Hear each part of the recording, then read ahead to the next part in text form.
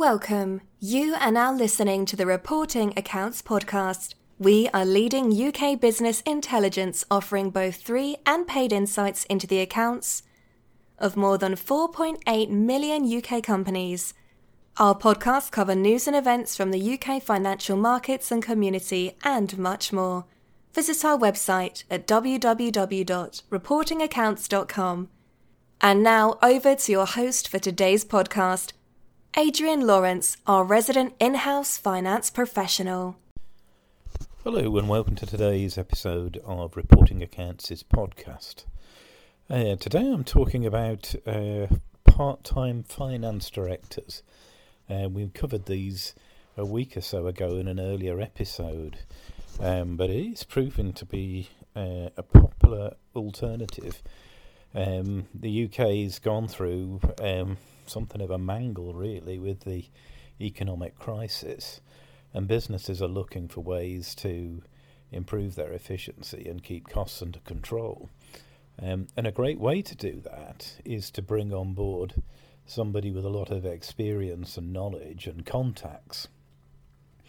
And that type of person is a finance director. Often small businesses can't afford the level of skills and knowledge that a finance director or sometimes a CFO, Chief Financial Officer, will have. But it is possible through a fractional usage arrangement, which is basically a part-time finance director. It's also known as a portfolio finance director, when the individual concerns works for more than one business at the same time. So it could be the case that a finance director works on Monday and a Wednesday for one business, Tuesday and a Thursday for another, and a third business on the Friday. Or they could have any different combination of days in a month or in a week as well.